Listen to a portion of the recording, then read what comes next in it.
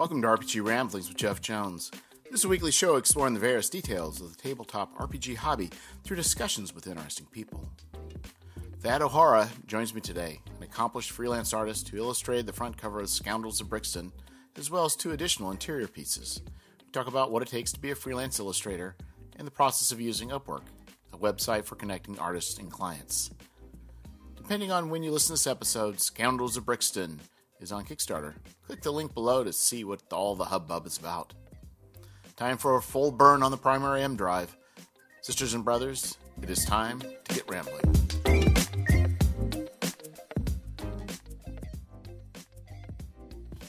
Hello, Ahura. Hey, Jeff. Nice meeting you. Nice meeting you too. Yeah, it's we've done a little work together. It's the first time we've actually met face to face. This whole time it's been through chat. True. I mean, that's often the case when you're working remote and online and all of that stuff. But yeah, it's always nice to have a face to somebody when you actually work together already. Yeah. So my dogs are going crazy. That's okay. That's allowed. You know, the nice thing about the Zoom I was telling my wife is that it actually, if I'm not talking, it actually mutes a lot of those noises. But anywho. Yeah, it's early for them, so they're all wound up. So, but anyway, so it was through Upwork. I did a lot of chatting back and forth. But I guess you know the cover camera was pretty stunning. But I guess kind of like maybe a little bit of background as far as like you know where you started and where you're at and what sort of projects you've been involved in. Oh yeah, I mean, do you want the short and crisp version, or do you want the extended version? Go for the extended. Okay. So yeah, I'm an artist, mainly concept art and illustration in the entertainment industry. I would say I'm specialized on fantasy artwork for video games and so on. But over the past, I think I'm doing this professionally now for 5 or 6 years. I had my hands on quite a few different projects, completely different stuff. So I'm also kind of a generalist, I would say, but fantasy is my thing. That's also where my interests are rooted in, and that's what I'm mostly doing. I don't have a formal education or something comparable to that. Basically, I just watch YouTube tutorials and practice it on my own while I had a daytime job. And then at some point I decided, okay, I'm going to give it a shot and try to make it my living. And yeah, luckily, good for me that it worked out. So I'm doing that. So you've got a professional job. You're able to skip the expensive college and just watch YouTube. Yeah, actually, that was one of the factors. I checked for universities and also private universities. And first of all, there was not that much offered in that specific genre, at least not in Germany. There are others somewhere else, but they are extremely expensive, And I simply didn't have the money. And I'm German. In German, we are not used to get in debt or taking a loan for education. So that was not really an option. So yeah, YouTube was the way to go. And it still is. Whenever I want to learn something new, I check YouTube all the time. And I can only recommend it. There's so much great stuff. And in most fields, industry professionals, sometimes even industry leading professionals are doing fantastic YouTube stuff. Yeah, I've been. It's pretty fascinating. I mean, yeah, I'm obviously much older than you, so the fact that you can do something like have a problem with your car, pull up a YouTube video, follow a tutorial that somebody has done, fix it, and then move on, which is so much simpler than it was back in the day. So it's about anything you have a question. I just tell my kids, like, you don't really appreciate how any question you might have on how to do something, there's generally a YouTube video out there. I fully agree. It's a big blessing. I wouldn't say it's you shouldn't only rely on YouTube on some topics, But if it's something where you've got some space for failure, I guess it's okay. Just try it out. And if it didn't work out, try it again. So you wouldn't recommend it for learning how to do surgery on people?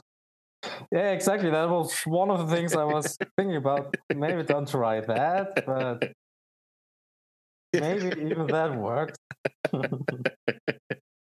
Yeah, so I think a lot of times, at least in the times past, I mean, I think that the idea was that you needed a college education. You still do, obviously, for certain fields like becoming a doctor or a nurse, but Mhm. I guess it's certification as well. But but the fact is that you were able to, I guess, say break in based on merits of work, rather than having to also have a college degree to back it up. Yeah. So looking back to it, nobody ever asked me about any degree ever. Of course, that comes with the nature of my job. I mean, in the creative industry, it's even rather uncommon that degrees are demanded. I mean, your portfolio basically is your degree. Um, but yeah, I mean, it also depends what kind of person you are and what kind of learner you are. I wouldn't say learning it all by yourself is for everybody. College and so on has big advantages as well. For example, networking. Um, I mean, it is more fun to do projects Right. with other people than basically, in my case, sitting in my room after work for a couple of years and practicing on my own, like literally on my own all the time. Um, I guess if you're okay with that, then that is totally viable way to get an expertise on a certain topic. Yeah. So for me, there's some things I've tried, and have done, and what I've done is I've hired people to critique. So it's like if you want, like for instance, you could just do everything on your own, but you may not get the feedback that you need to improve. What I found is you can actually just hire people that can do that. Yeah, I mean, you've got all the options. It really depends how good do you know yourself. Uh, and I would say if you're tackling a big topic like changing a profession, that's not a thing you're going to do within a month or two. So you've got plenty, usually. Yeah. Uh, you've got plenty of time to actually get to know yourself. And in my case, it was the same thing. It took me a couple of years until I understood how am I really functioning, also as a professional, and how also to understand my own work properly and what does resonate with people and what doesn't, and every tiny little aspect. In my case, I got feedback by posting my stuff online, and then you get a hang out of it. If people are resonating positive with whatever you're doing, I would say you are on the right track to something, whatever that Right. is. Well, for me, it was I tried to learn a little bit of art. I thought, well, maybe I can do it all. I can do the art, I can do the layout, I can Mm. do the writing, but I realized the art was just taking too long. But I hired somebody to kind of help me out with that, which worked out decent. But I gave up on that idea of doing my own art. Mhm. But for layout, that was definitely well spent because I think there's easy to make unless you're in a community of people. I think layout especially is and that's what I'm looking for. I don't think it's as obvious to people what's good and what's not. And I think unless you get in the right group of people, it's easy to make mistakes that professionals don't. So I think it kind of depends, but I think with art, definitely you're getting feedback of what resonates, what doesn't. To get people saying, "Hey, I want you to do some work for me," that definitely is a strong indicator that you're at least doing something right. Exactly. I mean, the first time where somebody actually asked me if um, if I can do work for them, That was also the turning point where I thought, okay, maybe I should consider that as a career, and then gave it a try. But yeah, as you said, I mean, doing everything on your own doesn't work always. Also, probably in many cases, you're just not as good as somebody else who is just focused on one specific thing. And if there are the options to hire somebody, then yeah, I think that can bring your project a lot further than trying to do everything on your own. Yeah, so there was basically my daughter went through a graphic design um, program at a local community college, and so I just hired a professor who did it very reasonably rate. So it's like, I would send him, he would charge me per hour, and he would give me a review and send it back, and it was definitely much cheaper than actually taking the classes, and also less time that was required of me. But I think I would have done much better if I actually was taking classes. But it's hard to do everything, work and do stuff on the side and go to school as well. Absolutely. And I'm a big fan of doing mistakes. By that I'm meaning just try something, give it a try, whatever it is, and afterwards you will know if it was a good idea or if it was a bad idea. And if hiring somebody on a certain topic didn't work out, then maybe try something else the next time. Or if you really want to try it on your own and it didn't really work out as you imagined it, maybe consider hiring somebody and see if anything changed. Yeah, yeah, that makes sense. So you wanted to get into art. You realized you didn't have um, you didn't have the school necessarily to go to, nor necessarily the funds to spend. Uh, so the whole time, your idea was to break into illustration, and you just kept working at it until you get hired. Was it start out with commission, or did you get hired by a company, or how that really start out? That was a little bit wild, to be honest, looking back to it. So I worked as a mailman before that, and before that, I was a lot into video games, and I wanted to be a professional video player. But that also didn't work out that well. Then I became a mailman out of lack of options because I didn't have any school, like no university degree or so. Right. And then I noticed if I'm going to continue with that job, I'm probably pretty poor when I'm old because there's not much money to earn. And also, I just couldn't stand it that I have to work for somebody else in the terms of the typical thing, a big company, nobody really cares about you. You just have to go there every morning and basically Right. do whatever they tell you. So that was my main motivation. I wanted to get out of that somehow. That was the main goal for me. I didn't have anything to do with arts before. It also wasn't really an option or an idea to me. Luckily, I've got an older brother. He's 8 years older than me, and he's a comic book artist. And he's doing that since forever. Since he is a little boy, he was mostly interested in the comics, and that was his career. So I kind of knew already that something like this can work out. And I thought, okay, I'm seeing what my brother is doing for years and years and years. Um, Probably I can do something similar to that. I should give it a try, maybe. Um, so yeah, after work, I got home. I practiced and practiced and practiced, and then at some point, also the main motivation was I was so fed up with my daytime job. I could not stand it anymore, any longer. So I just quit without any preparation, without any prior experience working as an artist. Also, I didn't have a paid project before or anything, or even a client. I just gave it a try, and the first year was hard.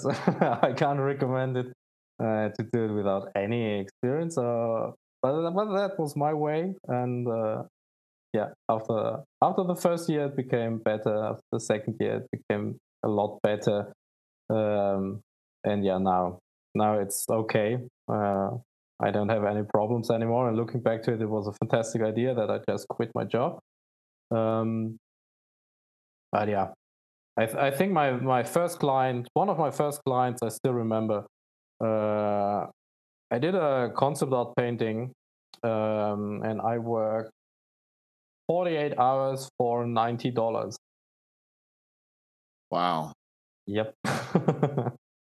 Well, it is really. I mean, if you think about it, to me, it's pretty.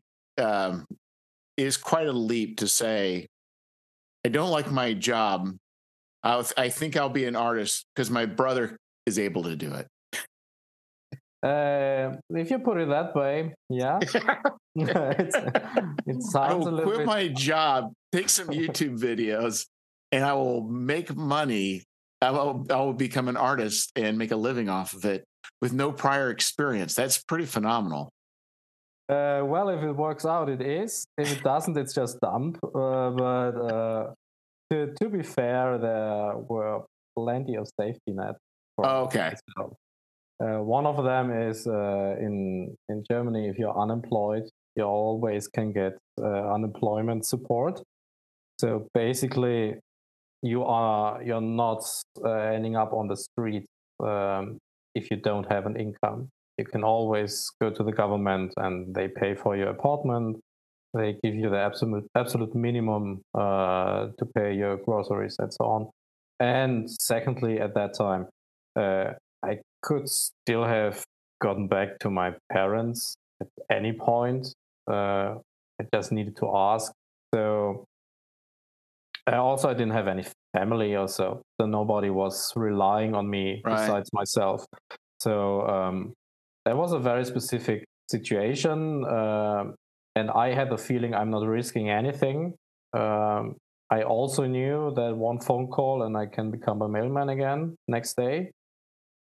So there was a lot of safety nets for myself. But I agree, it's a little bit unconventional to just do it. But that's kind of what I like. Yeah, and I mean, it worked out. Now it's like, of course, it was obvious, but I think the thing is like for you at that time, it wasn't obvious, and I mean, that is a pretty bold move that not many people are willing to shake things up to that degree. For whatever reason, I was so extremely motivated to not have a regular job anymore that literally anything was better than that. I remember during the first year, it was really, really, really tough. Basically, every month was an entire struggle to somehow get the absolute minimum of money out of my new profession, so to say. And also half a year, I don't know if that exists in the US, but we've got something that's called containering, which means you are picking up the leftovers of supermarket, like the expired goods they're having. They are throwing it into the trash. Yeah. And at some supermarkets, you can go there and pick the stuff up that is still good or that you are judging to be good. It's a gray zone. It's not entirely legal, I think. But for example, that was one thing I did in the beginning because I didn't have enough money to buy all of the groceries that I wanted to. But I had zero problem with that. That was totally fine for me. I preferred that than going to the company every day and work for somebody else. Yeah, I think so things that are expired, I think like baked goods can be donated. And I think there might be certain like fruits and vegetables, certain dry goods may be donated. But in general, most things, I think they companies don't want the liability of being sued, and they don't allow it. Yeah, exactly. There is a certain law that they are forced to put it away, even if it's just 1 day above the minimum expiring rate. Yeah. And I mean, it's not the most tasty thing you can do on this planet, but most stuff is sealed and packaged and entirely fine. So it wasn't that much of a problem to me. But yeah, what I actually wanted to say was that my motivation to do whatever it takes to make it somehow work was bigger than any fear or worry that I had. Yeah, and I think you're also. It appears you were committed to it too. It's not just. I mean, all the way around. I mean, like you chose a path, you picked a path, you're committed to it, and you stuck with it for. I mean, for more than a year. So I mean, if you're saying a year was hard, like some people would. It takes quite a bit of tenacity to stick to that degree to that long. So, but it worked out because I guess it does kind of demonstrate. Sometimes you just got to put the time in and the effort and be producing and doing the right things, and eventually it can work out in a very good way. Yeah, I completely agree. I would give some time to things. Sometimes it can't work out right away, and I think I read some statistics somewhere that 95% of the artists are giving up within the first 5 years, and only 5% are fighting through the first years that are a little bit shitty most of the time. And I think there's something to it. If you're giving your projects some time, even if the first one isn't working, maybe the second one isn't working, maybe it takes 3, 4, 5 years to really see an improvement. If your life situation is allowing that and you're not running into any significant problems, then I would say it's a good idea to just stick to something and give it time to evolve a little bit. Yeah, I think it's also sometimes I find with jobs like you have to make all the mistakes, and you have to get them out of your True. systems. So you just got to do all the mistakes, and I mean by that I mean you got to keep doing. Things don't work out right, you learn from it, then you move on. And something else doesn't work out, you learn from it, and you move on. It's like you have to work long enough and hard enough to get through all that to actually, I think, get to a level where you become more understanding of really what the job requires and understanding what you must do to succeed. Yeah, completely. I mean, there's that cheesy saying that we learn the most out of our mistakes, but I think that is true most of the time. I mean, mistakes hurt a little bit more than successes do, and I strongly believe if something is hurting you, uh, it sticks to your mind a little bit better, and you try to avoid it. And that's basically one part of learning. Yeah, it is. It is. And I think sometimes too, it's like, I think the other thing too, what is hard, I mean, with art and with like a lot of things is your heart's in it, and then somebody come back and say, I don't like this. And I think probably for some people, the idea of criticism, rejection, and it could probably be in sometimes, a constant thing, is sometimes hard to deal with. And I don't know everybody's cut out for handling, that kind of, situation. Yeah, of course. I mean, that is the case with every profession. I mean, nobody wants to hear that the client or the coworker is saying that something is bad. I mean, that always hurts a little bit, but especially since I'm doing a lot of concept art, that is just not an option. On some projects, 50%, 60%, 70% of the stuff that I'm producing actually never gets used. It gets thrown away. It's idea iteration, and many ideas are not usable or not good enough, or a different idea gets better. So throwing stuff away getting told no to something that you did, at least in my profession, is not every day, but frequently. It's also a skill to learn. I'm not emotionally connected that much to the stuff that I'm doing as client work. So if I'm getting feedback on that, I'm not taking that personally.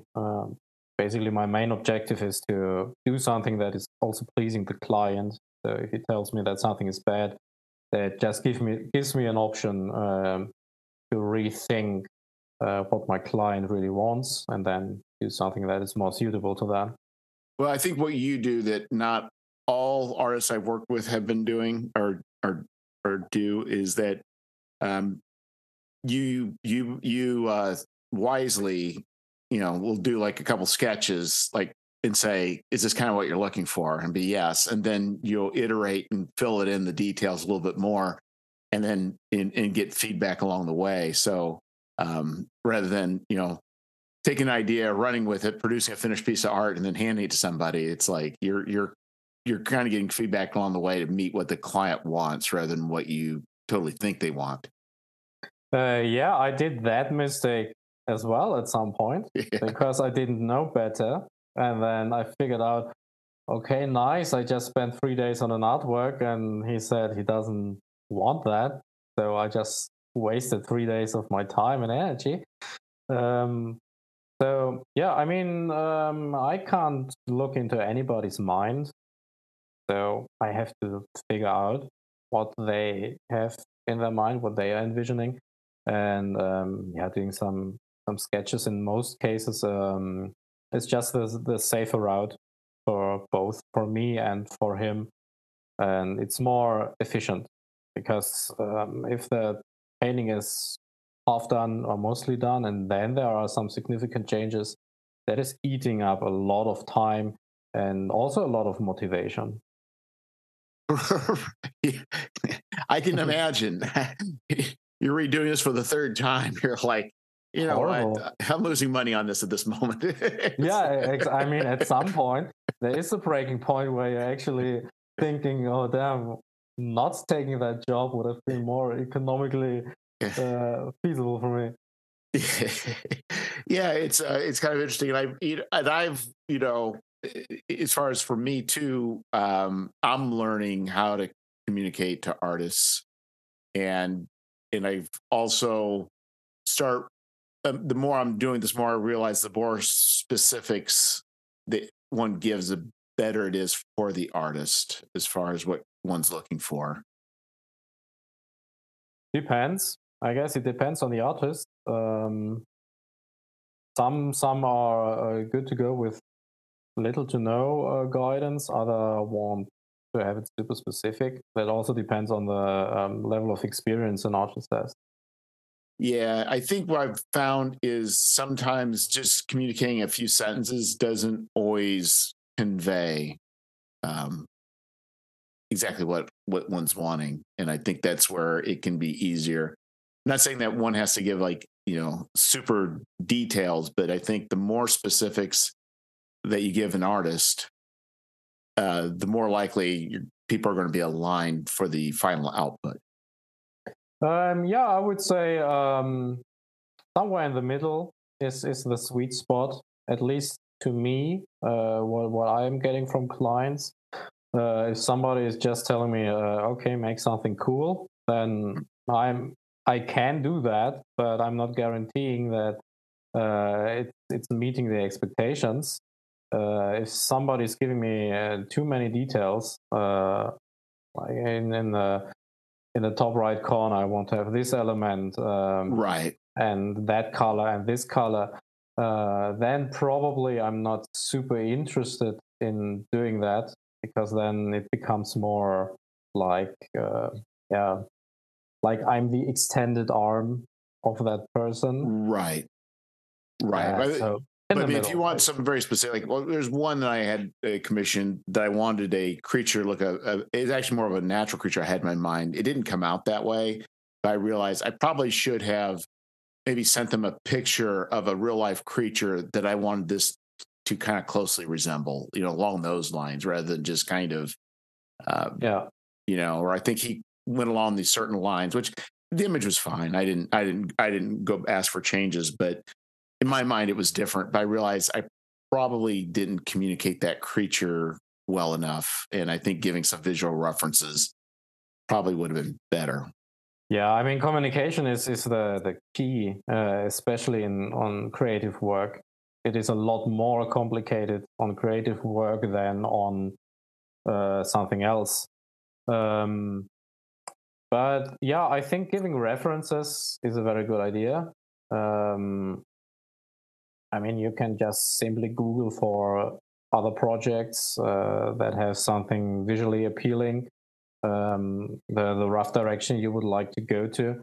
And that should be good enough for an artist to produce something usable and in line of what you had imagined.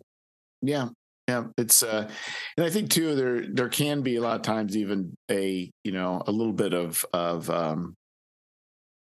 sort of looking for I'll say collaboration, where it sometimes, what I've noticed with some art, that it's, especially the first Scoundrels I did, there's a bit of back and forth, and then really I think the two of us working together in the end produced a better image than what I would have first imagined and what they were first doing.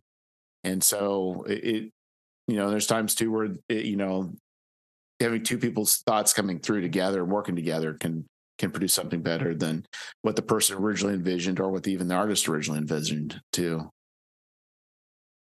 Yeah. Usually I would say that the artist is the person who has more experience in that whole process of creative work and communication with the client and so on and so on. So if you are running a project and you want to hire an artist, I think one of the key points to look for is that the artist has an established creative process, and that he's outlining to you how is he going to do what he's going to do, because that means he has a plan. He has a plan if something is going wrong, which is very important, and he can clearly communicate to you what to expect from him. If you're working with an artist and he can't really tell you too much about how he's going to do something, I mean, he can still be super good, but from a client's perspective, I think minimizing risk is a good idea. And if somebody can outline his process, it's easier to judge what risk you are getting into. Yeah, I mean, like we had the cover actually had multiple people on the cover, but then after kind of looking at and judging, like we removed a person, and that improved it. And discussion about the head and the angle, that kind of improved it. So like along the lines, it's like slight adjustments, made for better. But I do agree that the better the communication, the better these things work out. And somebody that's got a plan, really, the artist hopefully would be the one that come together with a plan. As far as the I would definitely recommend that on any project. Yeah, and I think for the issue with these, I call it micro publishing. I'm not sure if that's the right term, but a lot of the RPGs, there's not much money in RPG, tabletop games, especially for indie publishers. It's the budget's just not there. Yeah. So I think a lot of people, there are a number of people who, can't afford more expensive artists, but I think it's also a good opportunity for, I think, people who are trying to launch their careers to get involved in. So, a lot of times the hiring of artists is not quite the same as, a video game company where you have like large budget to put towards art. That is true, of course. I mean, especially if you're paying out of your own bucket, pocket, not bucket. I mean, maybe you've got a bucket full of money. That's nice. out of your own pocket, yeah, it becomes a lot more complicated.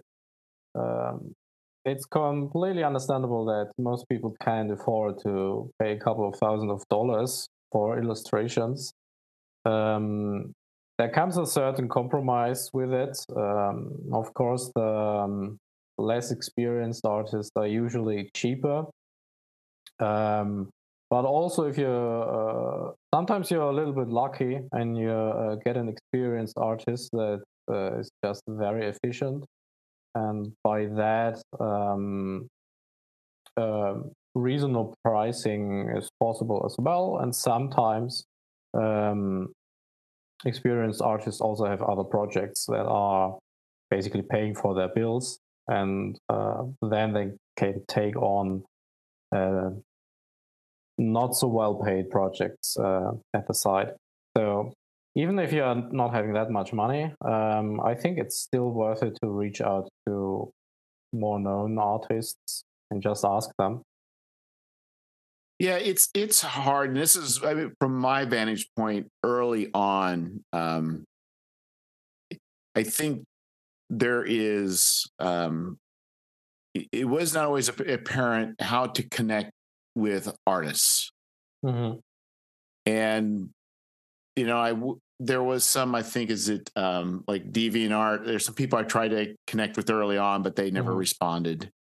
I just didn't know. And then I think Twitter, sometimes I've connected a little bit with some people, but Mm-hmm. that's kind of hit or miss. But then I thought, well, I think for Scoundrel, I thought, well, I'll just try Upwork, because I hired somebody previously to help me with learn some illustration.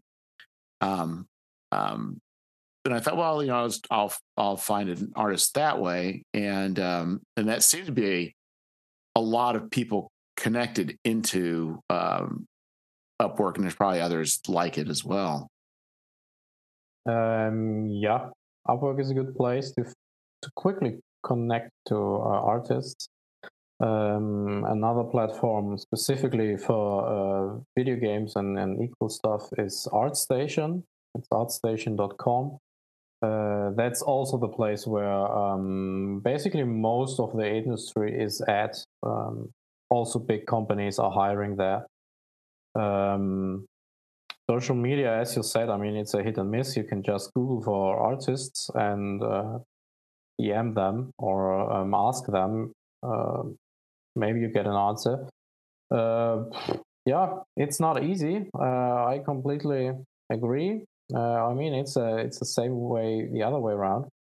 It can be difficult to find clients, and for clients, it can be difficult to find reliable artists. So, unluckily, it's a lot of hit and miss and trying around. But using a platform like Upwork can be a very good idea. Um, ArtStation is a good idea. DeviantArt, personally, I don't know. It has some people say that there are a lot of semi-pro artists on DeviantArt. Uh, but if you're low on budget, that can be an advantage as well. I think what I found about Upwork is it's got definitely it's kind of pros and cons. It is set up in a way to, the people that are on Upwork are looking for work. So not everybody on ArtStation or DeviantArt, may be looking for work. So, but everybody on Upwork, they're there for a reason. They want to make some That's money, true.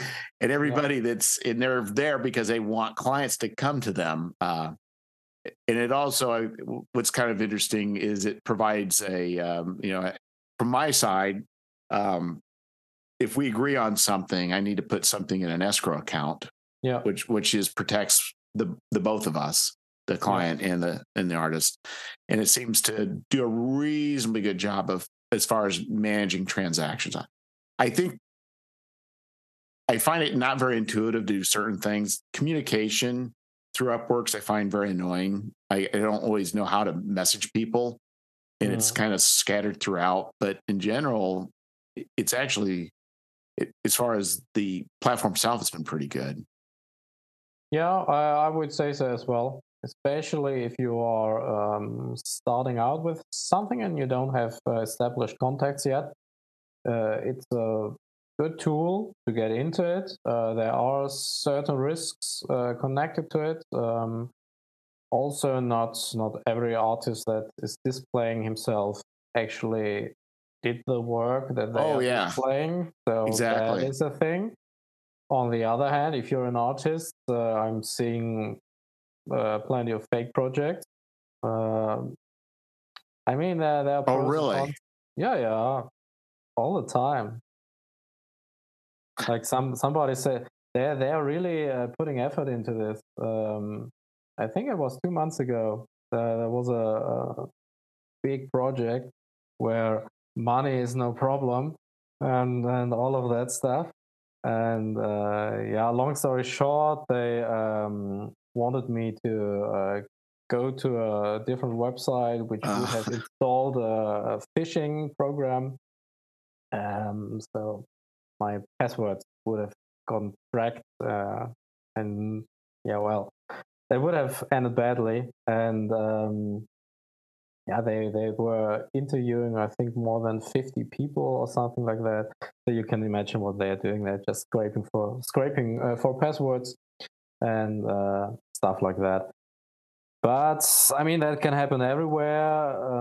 You can always get into somebody who's faking something or tries to fool you somehow. So you have to keep your eyes open and use common sense on everything that you're doing. So what I did is I'll talk about my experience coming from my direction. So what I thought I would do is because the project I'm doing it was going to be harder to get traction starting out. I knew Scoundrels, it's going to be a little bit harder to get where I want to be. So I thought I need to make everything as right as it can be. So I thought, what is the maximum I'm willing to pay? Like, it's like and I thought, I'll just push myself out there to just not quite 2x, but 2x of what I normally would pay. And I thought, and it asked me, what is your maximum budget? Yeah. So I put in my maximum budget, click, click, click. Okay. What I did not realize is it shows the artist the maximum budget. Yeah. and would everybody's their offer was at the exact amount of my budget. Yeah. I can explain you why. Because you actually have to manually change it if you don't want to bid on the exact budget. And if you're doing that a lot during the week, you're just too lazy to change it. Well, it's for me was I didn't necessarily have problems. People saying, "Yeah, um, I want the full amount," but the majority of people that were saying, "Yeah," for $500, they were not $500 artists. It's just like, yeah. It's just like I would consider you maybe for a lower amount, but it's just like I don't know that for you to be swinging that high for this. It's like no, it's not going to be the case. Yeah, I mean the platform is not without flaws, and the whole bidding thing is also a little bit annoying from a freelancer view, because I'm running into the same problems basically. There's a project, they are setting up a budget, and then we're having a conversation, and then it turns out that the budget is for a much bigger scope. Or the budget isn't fitting at all. For example, it happens frequently. I think on my profile, my hourly rate is $120 or something like that, and I see project, and they're mentioning that they are able to pay properly and stuff like that. And then we get into the conversation, and then it turns out they want to have 10 illustrations for $1,000 total. And then I'm thinking, okay, did you even have a look at my hourly rates? Right. Like, why are we talking here? But that is just how it is. I don't think that's going to change a lot. No, I guess they're hoping, but it's just like, wow. It's just and I think what's also interesting is because I picked a higher amount, or a higher amount. For me, it was a higher amount. But that amount, there's a number of professionals that are really, really good that applied as well.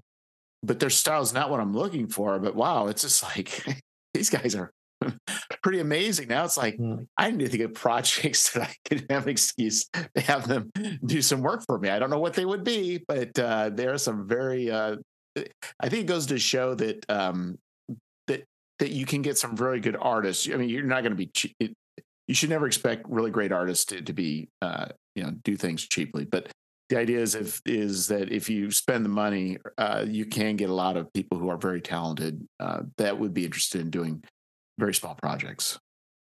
Yeah, definitely. I wouldn't rule that out. I mean, some people also live in countries that have a lower economic situation. Yeah. And for some reason, which I personally don't understand, they are adjusting their income to the local situation, which is advantageous for clients. From a freelancer perspective, I can only explain that to myself by a lack of business knowledge and maybe fear of not getting clients if they are raising their prices. But for example, I'm only working with guys online and never ever have offline projects. Don't ask me why, it just never happened. So if I'm sitting in Germany and doing the work, or if I'm sitting in somewhere, Mexico, doesn't make any difference. So why should I be in Mexico and charge a fifth of what I'm charging in Germany for the same work? It doesn't make sense on a business standpoint. So sometimes you get really good artists that are very much into art and basically only care about art and are falling behind on the business stuff, which is an advantage for you because you can get stuff more affordable. But as you said, if somebody is cheap, there's something wrong most of the time. There's a reason for that. Yeah. And I think the thing too is, and people are in different situations, but in general, and that's something to watch out for. I do know that, because your stuff is fantastic, but the thing is, when we contacted, so I put out an amount, you countered at a higher amount, which I thought was interesting. I went and looked at your stuff. I'm like, for a minute there, I was thinking, your stuff's so good. It's like, I was wondering, like, are you one of those people that just post other people's work? And I started thinking through it, and it's like, no, I came to the conclusion you weren't. But there was for a moment there, it's like, my goodness, this is fantastic stuff. But we were able to negotiate and come to terms that worked out. But yeah, there was for a minute there, I was like looking at your stuff, and it's just like, wow, is this really that guy? Thank you for the compliment. That's good to hear. I mean, being accused of being a fake in that specific case is very nice. Good compliment. I take it. I think on my portfolio there's also my Instagram handle or something like that. So theoretically, you could contact me there and ask if it's me. But yeah, I mean, it's good to be cautious about that stuff because well, yeah, because it can happen. Yeah, and I was able to. It took a lot of googling to tie in your name, this and that, and this and that. It's like, okay, now I think I know what's going on. So it was just for a bit there. I was just like, Mm. I wonder, but it's like I also thought, there's also with the I think with Upwork with stuff being in escrow, that also kind of helps, to some degree Yeah, mitigate the it's fear. giving you a couple of tools to judge a person. For example, how many years is that artist on that platform? How many projects did he already do? What's his rating, and so on. So that is super useful. Also, the other way around, I can do the same with clients. If somebody is super new, then I'm more careful with how I'm handling that situation than somebody who has many projects, good rating, and so on and so on. So that is more secure than actually contacting somebody on your own. Also, if you do it all on your own, at least if it's a bigger project, there should be some sort of contract. So you have to do all of the contract work. Then what happens if the freelancer is not doing the work as expected? If they are on the other side of the planet, then how are the legal options you're having and all of that? So fingers crossed, nobody is running into that problem, but it happens. So having a platform like that is in between, that is regulating stuff a little bit, can be a good advantage. Yeah, it definitely helped. I think also I can see is how much money you've made too. So not money as far as in like your annual income, but as far as on the platform. Mm. So somebody that's not made any money on the platform versus somebody that's made $70,000 on the platform, you get a better understanding who's had more time and experience with with this. It's not just a person just setting up a shingle for the first time. Yeah, absolutely. I mean, therefore, it's a really good tool. Yeah. Yeah, it's and another thing too, it's like and it also from my side, there is a lot. I mean, obviously, the more money that you put out there for a project, the more people you're going to get. But boy, there is a lot of people to go through, and it can be pretty. It can be pretty. It can be pretty stressful. Well, I don't say stressful. It is. It is stressful. I'll put that out there. It'd be stressful because even when I kind of posted, what I wanted, you still got to go through everybody's portfolio, and then you kind of. And usually the portfolio is not exactly what you're looking for, but you also realize you got to think, well, just because they're not doing the exact thing I'm looking for doesn't mean they're not capable of doing it. It's just that maybe they don't do black and white, high contrast illustrations, in the style of whatever. It's like doesn't mean that they can't. It's just that and so it's kind of going through all these people, looking at what looks like the quality, and then kind of estimating, are they able to do what I want to do? And that's not always easy. Yeah. So I guess I can give a good advice on that one. So if somebody's running a project and they are looking for artists, what to actually look out for in a portfolio or on a profile. Because it's not easy to judge for somebody who's not doing art on their own, or maybe even being a completely uncreative person. That can be tricky. So I think the number one thing to look out for is consistency. Um, as you said, if the style is not 100% a good fit, but the portfolio throughout every illustration or image you're seeing is looking consistent and consistently good, that is a very good indicator that that person knows what they're doing. And what we talked earlier, that they're having an established process in their creative pipeline, which is very good. If you're having somebody who is having three very good illustrations and one of them looks a little is lacking behind, it's not as good, be careful. That could be a sign that somebody has no process established and could run into design problems uh, during the creative process that they can't fix properly. So consistency in the portfolio, and if everything is looking as good as all of the other illustrations that person is producing, that is a very good sign. And then I think it's not the main priority to have it exactly in the style that you want to, because a style that is a little bit different, but the illustration is good, will still work. That will still attract people. And people will still say, wow, that looks super interesting, and are going to buy into your product because of the illustration. Yeah, and it is. I'm just trying to think. It also, I've also noticed too. It's like if you're for me, I kind of was looking also for some people with high contrast black and white illustration, but it seems like it's like some stuff is more. I don't say airbrush, but when I it's not the style I want for it, but when I actually sometimes see the maybe the pen and ink kind of style, it actually does work. But sometimes when you see one style, it just doesn't necessarily pull out real well, even if there are. It does help to try and find something.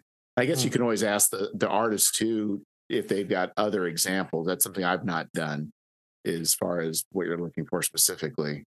Yeah. Honestly, if you're at the point to ask somebody to show them more to make a decision, maybe you shouldn't work with that person. You probably have a good point. They're not putting their best foot forward on their portfolio on Upwork. Exactly. If you're unsure and you need something else to back it up, then probably try to find somebody you're not unsure with. If you're having, I mean, it's easier said than done. I understand that.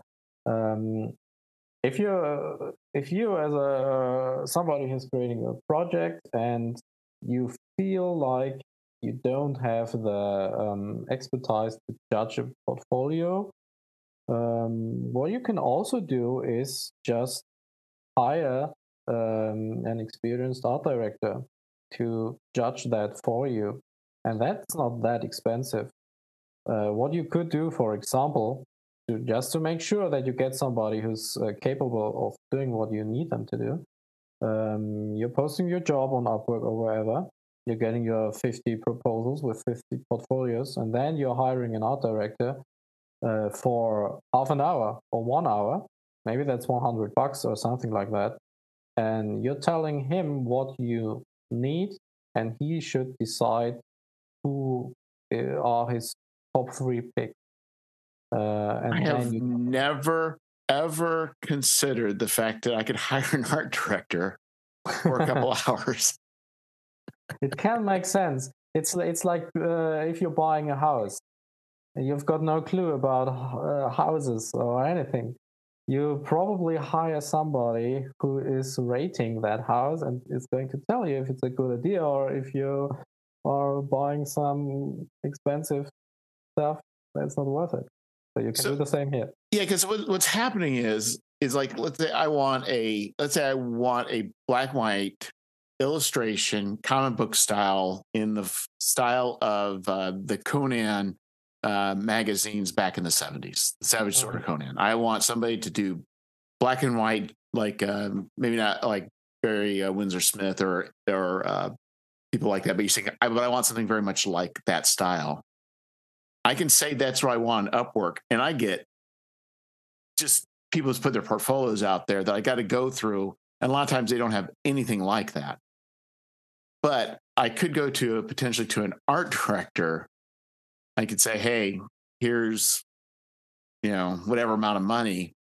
They already have some ideas of some people. They can do some research, and they can provide me a handful of names that actually meet those specifications. Can be a good approach. I mean, it's not guaranteed, of course. No. Especially if it's that specific. I mean, there are not that many people that are capable of doing that. Well, which is changing right now with AI and so on. So getting a specific style done with the help of AI would be an option if that is within the moral standard of a set project. But in general, getting someone early on that is really experienced and really into the whole scene can be time saving, and in the end, it can save money as well.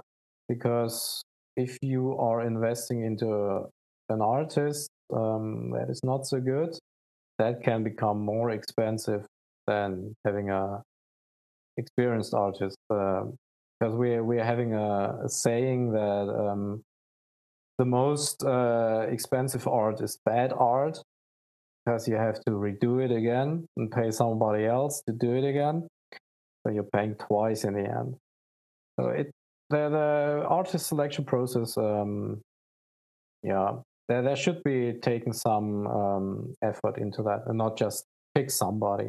That can backfire. Well, just example. We'll just use you for an example. So I put this out there, and I've spent hours pouring through a lot of portfolios, and I probably would have picked somebody eventually.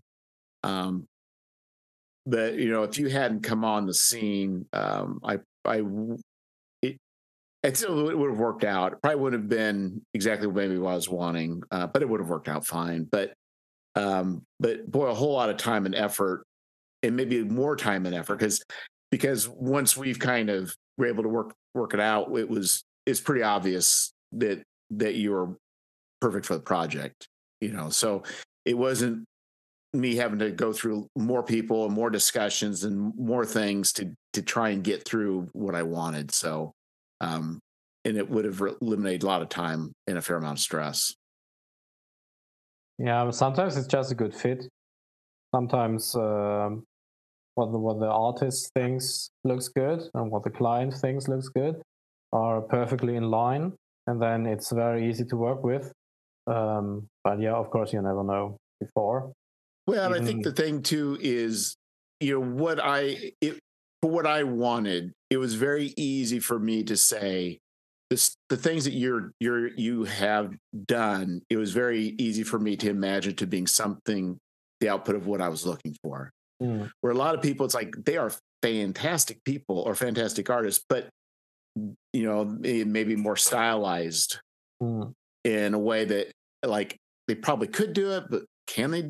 It's hard to know as far as finding that right match. And again, it's like, and they may be, and maybe their work is that they're publishing. Like some people, they publish for major magazines, illustrations, like fantastic, but and maybe they could do this thing I want, but I don't know if they could.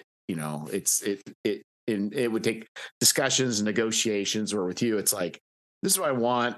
I think I gave you, I think as a kind of a mock-up I did, and then you were like, "Oh yeah, bada boom, bada bing. Here you go." Like, okay, like here it is. And like amazingly fast. Within 2 weeks, I had a finished image. It's just like, hey, that was faster. Yeah, you're like, sorry, it's taking me so long. Maybe it might be a little longer to get the final image, but it was like 3 weeks. But you were on it so quick, and we went through several iterations. I think the last one maybe took you a week to do the final things, but it was quick. It was very quick. Maybe what's also good to consider or to think about is if you're going for an artist, probably try to get somebody who's specialized in what you want to have. For example, in this case, specialized in fantasy and sci-fi stuff. Because I'm doing that basically every day, I'm a lot faster than somebody who's just doing that sometimes. And that's better for the project. In some cases, I can lower the amount that I'm charging because I'm faster. So it's a win-win for everybody. And if somebody's doing a little bit of everything, that can still be perfectly fine. They can still do perfectly well done illustrations, and everything can be super good. But in general, if somebody is specialized, the quality is a little bit higher, the speed is a little bit faster, and the reliability that the outcome is going to be good is a little bit higher as well. Yeah, in fact, I even reached out to a comic book cover artist for doing a project. The problem is his prices were much higher than I was really wanting to pay, but it wasn't like extreme. So sometimes you can actually go to even people like, comic book artists, say, okay, what do you charge for this? And sometimes they will provide you a number that maybe you can work with. It's like, Sure. but it's hard. It is hard from like if it's very hard from somebody that's not in the industry who has no contacts, and you're just a schlub that's putting together an RPG. Like, I want to find somebody to do a sci-fi zine that's a cover that's not maybe that it's not easy. It's it is definitely, but I think the Upworks' help. I think you mentioning finding a director that may be able to help. But also, you can just sometimes reach out to artists that especially ones that if an artist is doing commission work, whoever that may be, for drawing portraits of Batman or whatever. It's just like they're looking for money on the side. So they're available too. Absolutely. Talking about that, many guys that are starting their project, they're coming from a completely different industry, and they also have absolutely no idea how much should art cost. How long does it take to produce something? No clue, and that's completely understandable. If I should hire a programmer, I would be at the same point. No clue. How much does that cost? Does that take days? Does that take weeks? No idea. So there again, it can come in very handy if you are just hiring a professional for an hour, and maybe just have a conversation with him and ask him all the questions that you're having, and he's going to tell you, and then you have at least a rough idea what to expect. And then if later on somebody comes up with completely unreasonable numbers, you are more informed than before. Yeah, and I think too, it's like in different things you're paying for different reasons. I mean, some people, they are a name in the industry, and then maybe that's worth it, or maybe it's not worth it. That extra. If I could get Mike Mignola to do a cover, and she charges me, $3,000, like that'd be cool. But maybe I'll never get $3,000 on my project to fund it. So, there's always that weighing of what you're getting, what's it provide, and ultimately, I mean, to get down to the most essence of capitalism, as much as I love anybody doing a cover, ultimately I look back as what's its return for me, like so it's like if I want to spend X for a cover versus Y for X, or cheaper for a cover, it's like is that difference going to pay off? Yep. In the end, that's one of the main factors. And you're running a business with that. I'm running a business. Most other people that do their projects, they are running it as a business. It has to be economically worth it at some point, at least. It doesn't have to be in the first years, but at some point, it should also make some money. So those are criteria that are very important. On the other hand, it's, at least from my experience, relatively simple, that whole budget thing. I mean, you know how much you can spend, and the artist knows how much they are willed to work for. So just putting out that number is the easiest. Sometimes, well, not really, because it's all speculation. Like Scoundrels, don't know how much I don't even know how much it's going to fund for. So I'm speculating up front. Okay, but still, I would say you know how much you want to pay. Well, I will no, actually, it's not true. What I really know is I believe my I will at least fund for $3,000.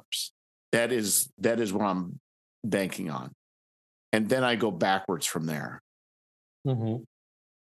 And so the budget kind of it's like okay, and so that's really I think about writing and editing, and I end up doing the most writing myself and doing the layout myself. But then I got and I know with that $3,000 I've got book costs for printing, I've got Kickstarter fees, so really that number for art, that is pretty tight as far as within that money. But if I know I'm going to have a $10,000 Kickstarter, or it's going to fund at 20,000, that can all change.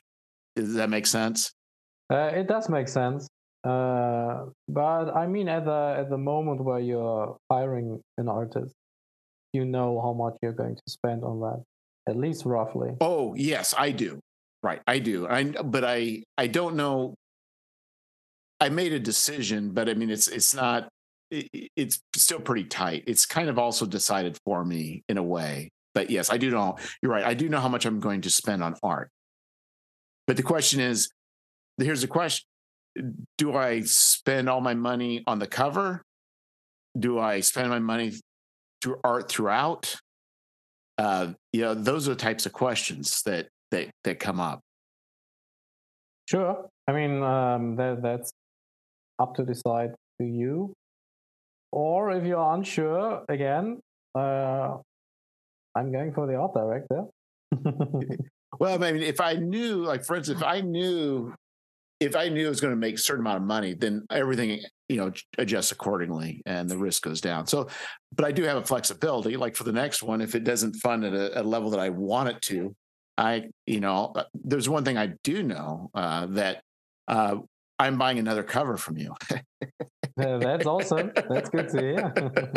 Now, it may be that the interior art I may either outsource or just do away with completely. But I absolutely do know that we're doing another cover. Perfect. In fact, I'll tell you and even the interior images. This is kind of an aside, but I'm doing some Kickstarter ads, Mm-hmm.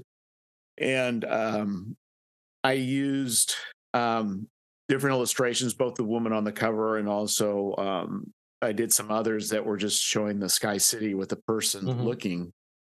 And it's interesting that sometimes you think the flashy ads will be the ones that sell, but sometimes the more I don't say muted, but calm or less flashy, actually are the ones that can attract people to click links. Yeah, it's sometimes it's a big miracle. What exactly is leading somebody to clicking on something or not to click on something? But yeah, it doesn't have to be flashy all the time. For example, my favorite from the stuff that we did together is the train scene. Oh yeah, and that's my favorite. I really enjoy looking at it. So what was it about that you enjoyed? By looking at it, or what do you mean? Well, I mean, you said that of the three that you've done, that one you've enjoyed. So what was it about? What about it did you enjoy about that thing? What for you? I really like the contrast and the grittiness. If I look at it, I can feel that I'm at that train station, and there's smoke everywhere, and it's loud everywhere, and people are shouting and stuff like that. I can imagine that, and I can feel that when I'm looking at it. So I really like that. Yeah, that was, I think, what's kind of interesting, because that's one where I provided, it kind of bashed a couple photos together, but then you came up with something that kept that feel, kind of multiplied it in many ways, and provided a very fun feel for the whole thing, which I thought really worked out really well. But I will say for me, what's also sort of double duty, and largely because I think I may not would have thought of it, but for the cover, you provide me a Photoshop PSD file, and I was able to have a subject in the background and remove them from each other. Hmm. And so, because I was able to do that, I was able to, and you're like, so the woman can actually slightly overlay over the top of the of the title. But because of that, I was able to also separate her out to use for Facebook ads. Yeah.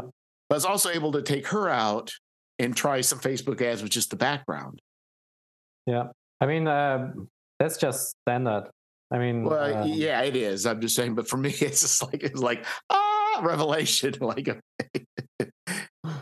so what it did is it increased. So even the same thing with the Sky City one, I was able to the graphics. What I was trying to say is the art for me wasn't just the cover, but they also provided me an option for having a lot of variety for my advertising, which was a huge bonus. Yeah, that's one of the things I'm keeping in mind when doing artworks.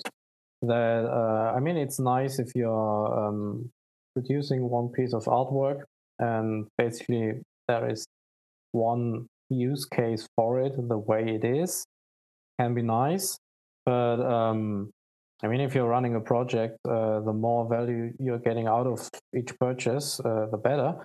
So if you can create variations out of one illustration that basically multiplies the value that somebody gets out of it, and for me, it's not really any extra effort.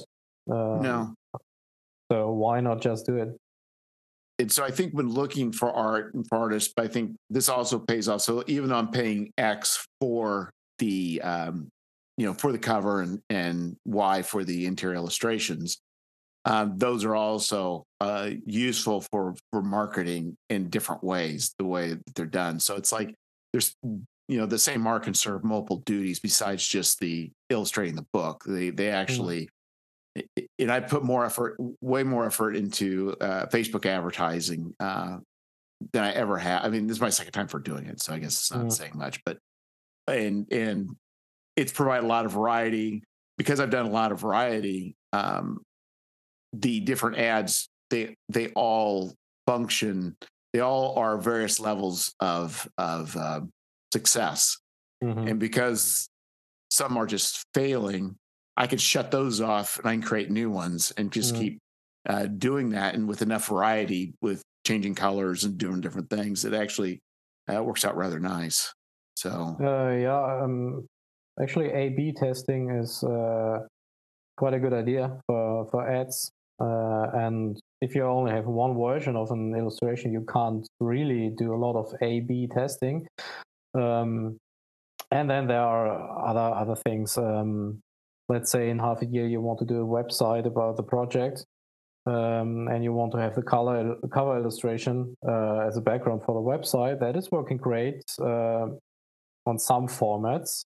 And if somebody's using the phone, you'd need a different format. And if somebody's using the desktop, you need a different format of the illustration. If the stuff is layered, you can adjust things easily and it's going to look great again. So, having layered PSD files is just necessary to have it like that. Yeah, I think too. So that now, I had some ideas for covers. Before it's like now I realize, now I look at art. It's like not only do I have to look at it from just what kind of cool cover do I want, but it's like, now it's like looking at this, like, especially with the budget, it's like, will it serve multiple purposes? And the ones the artwork that I've got really definitely did serve, multiple duties, which is also its value too. So when you think about that, but also makes me more mindful in the future as far as like whatever image I get, I need to make sure it's going to somehow make sense for me to use in other ways. Yeah, in many cases that goes without saying, and the artist doing it anyways. But yeah, just to make sure, mention it, and then there shouldn't be any problems about that. Yeah, I mean, not even just the layering, but I mean even the composition. Yeah, I mean that all plays into it, and that is one of the reasons what we talked about at the beginning, that too much detailed direction is not always good. Oh, right. Because usually the artist is thinking about a lot of things. For example, reusability. Does the composition work on different media, and so on and so on and so on? So if you're too restrictive with where things should be and how, maybe you didn't think about everything. Maybe only in half a year you notice, oops, this doesn't work here and there. And that artist is doing it for a couple of years. He ran into that problem years ago, long before you did. And now he knows what to do to make sure that's not going to happen. Yeah, it probably also would be good too. And I never thought about this, but especially if you're planning on using it for other purposes. And also it's like, some things, and this is what can be hard too, is so like I've got the cover, which is digest size 8.5 by or 5.5 by 8.5. That's a rectangle. That's vertical. Mm-hmm. YouTube videos not YouTube, but the Kickstarter. I think it's 16 by 9. So it's a rectangle and it's flipped on its side, but it's more of a rectangle. It's more wide than it actually stretches out wide. And then Facebook ads are square. Yeah, it actually is horrible. And I don't understand why everybody needs to have a different format. It's a disaster. Yeah, so it's like, and I think the idea is being able to take out elements is because you just can't resize just the image. You really just have to resize, just pull out one element, and then that element is what you're using, because just there's no way I could have gotten by with all these. Is just resizing. There's no way. So yeah, you kind of got to think about it, and that's where I've struggled sometimes is trying to make an image. Like, how do I do this in a square? I don't know how to use this images, but after a while I finally would get this aha moment. It's like, okay, now I know how to do it. But boy, it's definitely a difficult thing when you're dealing with all these ratios and trying to have something that looks unified across all of them. That's the other thing too. It is. I don't know if you're much into video games, but if you're doing something on Steam, they also have those tiny little preview images, and usually there's used in illustration as well. And I think they have 5 or 6 completely different aspect ratios.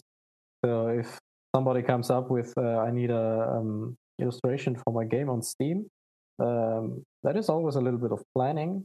How can I make sure that everything works on 5 or 6 different aspect ratios? So I also had a situation that arose with me going to, I guess the question is most of your illustration stuff for electronic format? Like, how much of it goes to print? Honestly, I didn't really follow up how much is ever going to be printed. I would say 90% or more is just purely digital. Okay. So I had a situation where I had a artist give me they did a cover, a wraparound cover. Worked fine. I think I needed to expand a little bit because I forgot to account for the spine. So it was fine. And I had a paperback printed, and that was okay.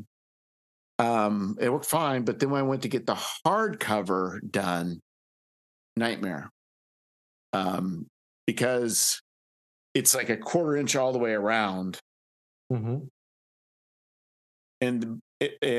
but then you also have additional that needs to wrap, Mm-hmm. and then that can float around. So I realize now what I need to do if I'm going to do a wraparound cover, that I need to have the space, that I know what the cover is likely going to be. Mm-hmm. Basically, have the bleed for a normal paperback or paper, and then also have another one that shows the bleed for a hardcover. Mm-hmm. And then you have to have it in such a way that you're not cropping out important things. Yeah. It's like, it is such a, until you get involved in this, just like, this is like, it can be very difficult when you don't think that an extra, 1/2 inch all the way around makes a big difference. You just stretch it out. But then once they put their name on the, stamped it on my stamped it, they it's all part of the cover. Yeah. Now all of a sudden their name's going to get chopped off. It's like, hey, dude. I mean, good learning lesson, I guess. Now you know it. Yeah. So I mean, and I think even with so now I think when I'm things that I'm going to do, I'm going to have to be much more clear. It's like saying, this boundary, if you're going to put your name in there, it can't be past this boundary. It just can't. Yeah. Because otherwise it could get cropped. And usually, somebody who did that once or twice, they should know about that. Well, nobody. I don't know. This is what I realized. You don't, like, for you. You don't. You don't have anything printed for yourself in hardcover. You've never. All you know is your client comes to you, says, "I want an 8.5 by 11, 1/8 inch bleed." Okay, but you've never had experience with printing like your stuff on cover, and you're like, okay, multiple formats of cover. So you're thinking about digitally, like within that, but from the print space, I don't think a lot of people have from the artist side have that sort of experience. I mean, usually that should be part of the communication, what is going to be used for. And when you did cover design before or anything else, you know that there are the bleed borders and stuff like that. And I mean, to make sure you're not running into those problems, you're not putting anything significant at the edges of an illustration, which you're usually never doing because it's counterintuitive to how design works. So, well, they weren't. The problem was if I stretched the image to make it fit, then Swimmer was cropping. Yeah, well. So in the parameters I gave him originally, I never talked about a hardcover, but I'm just saying is, a lot of times you're given the size and the bleed, and that's kind of what you're thinking about. But I never dealt with hardcovers before, and I just realized it's a completely different album now. But if I think about something being a hardcover, I just got to make sure that the art looks right if it's used both as a a paperback and then also as a hardcover. Yeah, sometimes you just learn the stuff by doing it wrong. Yeah, and I don't blame him at all. It was, I gave parameters. We did the parameters, and it all worked out until I went to the hardcover, which and he has no experience with that, and I wouldn't have, I didn't have any experience with it, so he didn't know any better. I never told him that, so it's just. But and sometimes you think, well, I'll just stretch it. Well, when you stretch it, then that creates other issues too. So that's where it was getting to be problematic, and that's like. Yeah, that's always a little bit the problem if you're a one-man army basically doing everything. You run into all of the problems. I mean, looking back to it, at least for me, most of the stuff I ran into, it wasn't that bad, and it was kind of fun during the process to learn it, to do it wrong, and then thinking like, oh, how can I be that stupid to mess that up? And next time you do it properly. So all of that learning experience and getting better as a professional or in what you're doing, I mean that should also be fun. It is fun. No, it's not fun. No, okay. You spend $100 for a proof copy and it comes back all messed up. That's not fun. Sure, that is shitty. But next time you're going to do it properly and it turns out well, and then seeing it and thinking, nice. Last time it was wrong, but now it's fine. So yeah, and I mean, it's just again, we talked about that earlier. You have to make all the mistakes. Yeah, all the time. Yeah, without mistakes, I don't know. I don't think that's possible. Yeah. So, but anyway, I forgot what I was going to say, but but it all worked out. The other thing I was going to say is content-aware fill in Photoshop is the most amazing thing. It has gotten me, or that image does not quite work. It's just like, I need some more edges. It's like, it does a great job of fixing things. Yeah, I mean, Photoshop in general, super useful. Yeah, I used to do a lot of photography, and that was helpful. But even here, it's like, I need an extra 1/8 inch around this thing. Content-aware fill comes to the rescue. Yeah, I mean, all of that stuff didn't even exist a couple of years ago. So by now, it's really cool, all the stuff you can do and how easy it is. Yeah, I guess it's interesting about, maybe we talk about AI art. That's probably something I just not thought of. Because when it was kind of interesting when I was doing the Upwork, some people had the audacity. Well, I say audacity. They would post because I've played enough with Midjourney. Like I can a lot of times spot, and it's like this guy's posting Midjourney images. He's like, well, here's just some concepts I got. I just ran through Midjourney, but but we could actually work on specific images. Like, no, we're not doing that. Yeah, actually, that's a good topic because it's so present right now. Yes. What's your take on this whole? Well, there are two sides to it. One of them is the ethical thing, where the database is just scraping from all of the images it can get, even if they are copyrighted and so on, or the artists don't want to be part of those databases. Yeah. Adobe are the first ones who are getting around that because they have their new AI system that is only filled with images that are property of Adobe. So there is no copyright infringement, which I think is the way to go in that specific. The other one is how usable is that stuff. I think AI right now is very, very strong with idea generation, but it is not good with specific yet. I think that will be different in 1 year or in 2 years. And I think it will become very present in every aspect. It already is integrated in some design processes at the moment.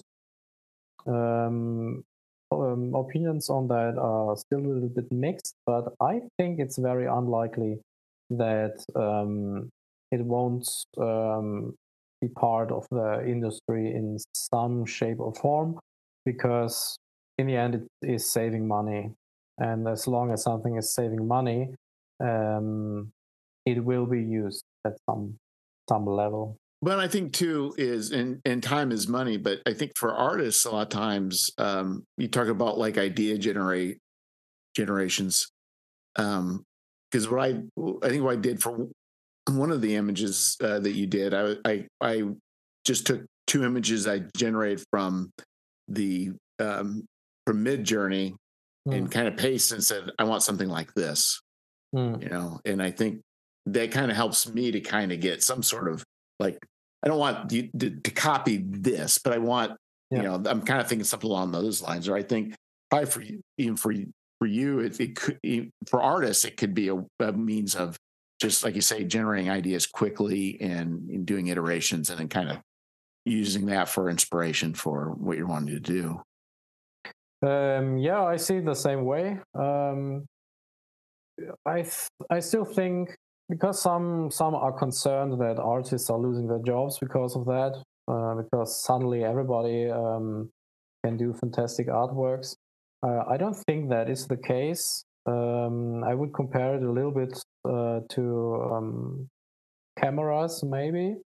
Yes. It's not too long ago that you couldn't do anything with your phone, and now you can create super good photography with your phone and all of that stuff. But I would still say that somebody who is a professional photographer using a professional camera is creating the better photography than you with your phone. And I think there could be some similarities to AI art. Basically, I think everybody will be able to create something that is going to look good.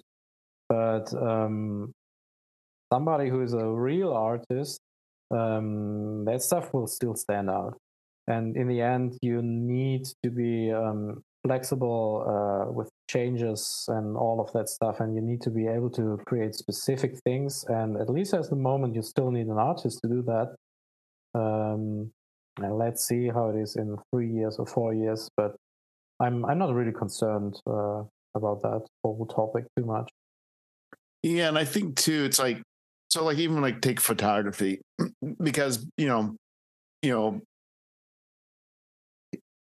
back in the day, I mean, so much had to be done correct in camera, Exactly, and you had the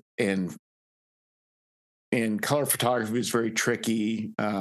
Processing black and white was took time, but you had some ability to make adjustments there while processing, and then digital tools came out, and then it's been a while. I off and on use Lightroom. I've gotten out of photography like as much as I used to, but then all of a sudden there's like all these tools that are able to focus everything. It's like you can do a super bad photograph, and then you go to Lightroom and you put a couple of rulers on it, and it looks amazing.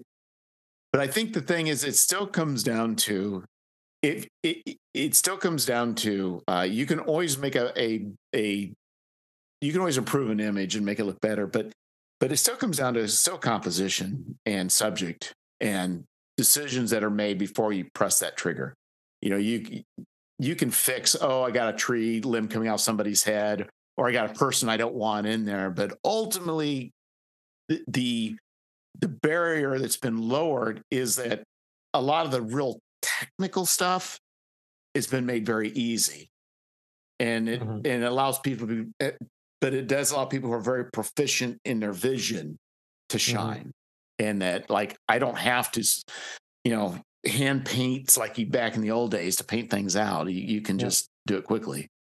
I see it exactly the same way. I think in general it's a good thing that the entry barrier gets lowered, and the access to doing arts or anything else becomes very easy, because I don't see the point in having something to necessarily be super, super hard to do. So not a lot of people can enjoy doing it. If everybody can create nice images, that's fine. I'm okay with that. If you can create concepts for what you're having in mind quickly, perfect. That's a super useful tool. And I don't think that the ceiling, like the top level of creatives, are really affected by that, because their stuff is still better. And it's hard to explain, but if a creative person is doing something really, really good, it just looks better, at least to me, in comparison to AI art. What I'm seeing with AI at the moment is it's all looking okay, but it also looks all the same. As you said, if you look at AI art, you basically immediately spot it. Like, okay, this is AI, of course. It gets a little bit harder by now, but in general, it's all looking a little bit the same. So I'm not too concerned about that whole topic. No, I think, it's kind of interesting too. I was listening to a podcast about the Velvet Underground. I believe it was this one.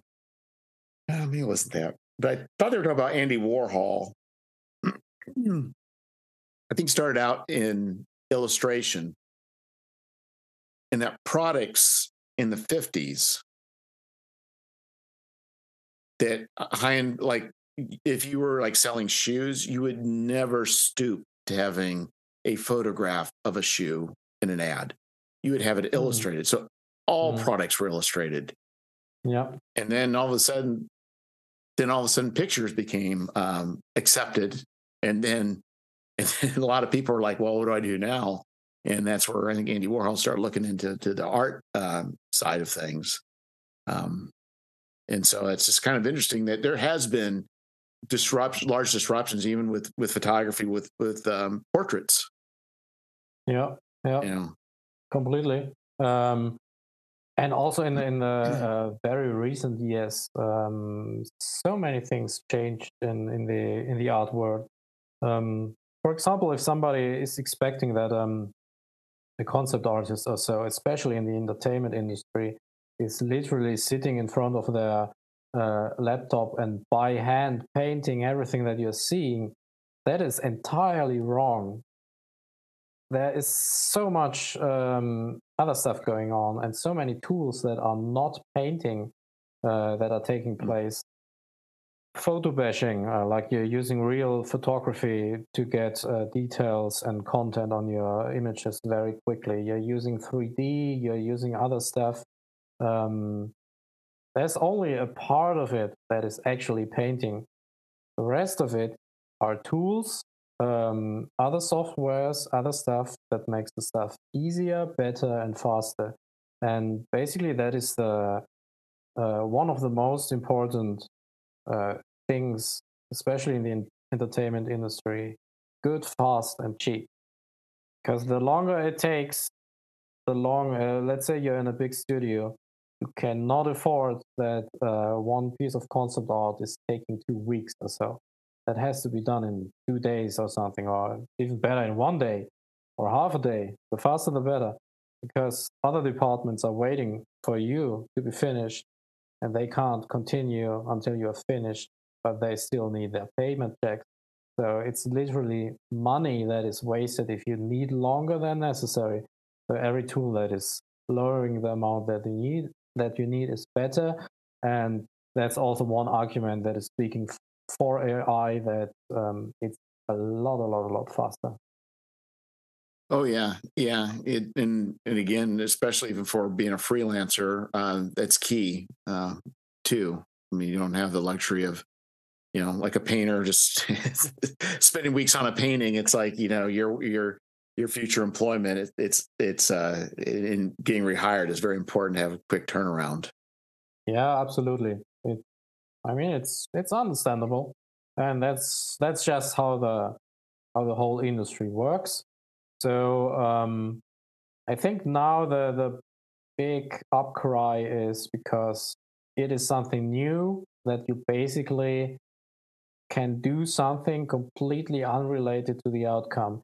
You're writing a text prompt and you put enter, which is assumed to be something that everybody can do and that does not require any specific skill. And then the outcome is something that looks like something where you need very specific skills for. I guess that is new. And that connection between those two things doesn't work for everybody. And that's one of the reasons, I guess, why there's a lot of upset about it at the moment. Honestly, I think in 3-4 years or so, nobody's really talking about it anymore. Well, what I find on Facebook, there's a Facebook group called Comic Book Swipes. Mm-hmm. And what they'll do is it's kind of tongue in cheek, but people will post comic book covers and either like where they got the inspiration from, or other comic book covers that have swiped to comic book covers or art, or comic book covers that do homages. Mm-hmm. And it becomes very clear that so much of this is actually either largely based or copying off of like either real world photographs or other people's illustrations. Like it's kind of interesting the amount of copying that goes on that's kind of been standard for a while, especially for people having to go through. It's just in times past, and somebody mentioned, I think this is probably true, looking at poses, if you look at poses of like female superheroes, a lot of them are actually probably came from men's magazines all the way up through like the 80s or 90s. So it's like people were keeping these stash files of poses and different things, and they would pull those things out. Actually, I think nobody ever came up with different female action poses for the past 40 years. Nobody ever made an effort to rethink any of that. It's exactly the same. In fact, I was looking through. I got there was a about a humble bundle. They have art or what's the word I'm looking for? They cover art of different groups, and one was of Howard Chaykin, the comic book artist. And there's a cover. I was flipping through the book, and they were talking through it, and it was a pose, not a sexual pose, but there was a woman who was somebody found on. I take it back. This is on. No, it's in there. They were showing it was a woman. No, I take it back. This was in comic book swipes. It was a model posed in a kind of in a way that wasn't provocative. And then they showed the Chaykin image, and it was the exact same image, except he handed a gun in her hand. It just was. It was very interesting how so many from movies, people have found stills from movies where things have been used. And I think it's kind of interesting how that's been going on. And the more, with things being digital, it's easier to Google search and to have scanned images than before. It would just be people having magazines and clipping things out as they went along. But yeah, we'll figure it out. I don't know what the answer is going to be, but it's definitely will be a different world. But it's also true with writing, with the Chat GPT. Yeah, it is. Personally, I'm using Chat GPT a lot. Yeah, it's hard to judge how exactly it's going to impact on a lot of professions. Personally, I think maybe that's because I'm in general rather optimistic on things. I think it won't be that bad that a lot of people are losing their jobs. Also, probably new ones are going to arise out of that new technology. So I see it more like a shift how things work than really replacing something. At least I did not hear from anybody yet who got replaced by it in any profession. Personally, I can only speak about the arts genre. I also did not experience that I'm getting a decline in projects, or that my income would be suffering or anything like that. It's just different. So now sometimes somebody says, okay, but my budget is super low. Can you maybe also use AI? And then I can say maybe yes or maybe no. Depends. Yeah. I think what's going to happen, I'm guessing with Chat GPT, where it's probably going to merge with probably like voice synthesis, and since they're dealing with natural language, where like call centers and things like that will probably go away. Yeah, I can totally see that. And then there still is the question. I mean, should people be forced to work in call centers? I mean, it's not really a nice job. On the other hand, what else are they going to do if they don't have that job? So it's a really difficult topic. Yes. I mean, many people are completely dependent on those shitty jobs that are not so fun and that are not well paid. And what are they going to do? I mean, they what else do they have then? So yeah, I'm hoping that there will be some ethnical way of handling all of that stuff, and yeah, I guess time will tell. Time will tell. Well, I think we're actually hitting in the space-time continuum, O'Hara. How long are we talking already? I didn't pay attention. I try and be somewhat reasonable. There's a fellow that we went. It was pretty bad. We just went on for 3 hours, which was pretty extreme. But oh wow. But anyway, no, that was we probably ought to at least cut it off to a reasonable length of almost 2 hours. So, yeah, I tell you what, you are for. I guess what is the best way for people to reach you? Easiest is either on Twitter, that's Thatohora, or the same handle on Instagram. Okay. That's the easiest. Okay, yeah, and you've done 3 pieces of art for me, 3 different times, fast, professional, good communication. I'm still shocked at how fast you are. So anyway. Yeah, well, efficiency. That is key. Yeah, it is key. So anyway, yeah. So if you want to see examples, not only on my the Kickstarter, but just go to Instagram or to Twitter and contact them for hire. So, of course, I mean, congrats on your Kickstarter. It's basically safe to say that it's going to be funded. I think you're missing $100 or so, and yeah, it'll be funded. I think, yeah, it's going to be, of course. So I have a friend who's, we talked about funding, and he's like, "There's always the level that you fund at, then there's always the level you hope to fund at." And that is true. So yeah, I've there's no concerns about it funding. I think it'll do reasonably well. And definitely planning on an issue 2, without a doubt. So, but yeah, it'll get there. It just takes 19 days left. Let's see where it's ending up. So, still plenty of time left. Well, I did get one. I did get one backer because of you so far. Oh, really? And it has only been, but just a couple hours, just an hour. So, yeah. Awesome. So anyway, yeah, every little bit helps. So it's a lot of the stuff. It takes a lot of work to try and make things successful. But anyway, appreciate the cover. It's definitely been it definitely has grabbed the attention. The artwork's gotten many comments, and that was what was key. Is the cover's definitely foundational for curb appeal. And so you knocked it out of the park there, O'Hara. Thanks a lot. Then I'm very happy to hear that it's resonating well with people. Yeah, I mean, for me as well, I already said it before.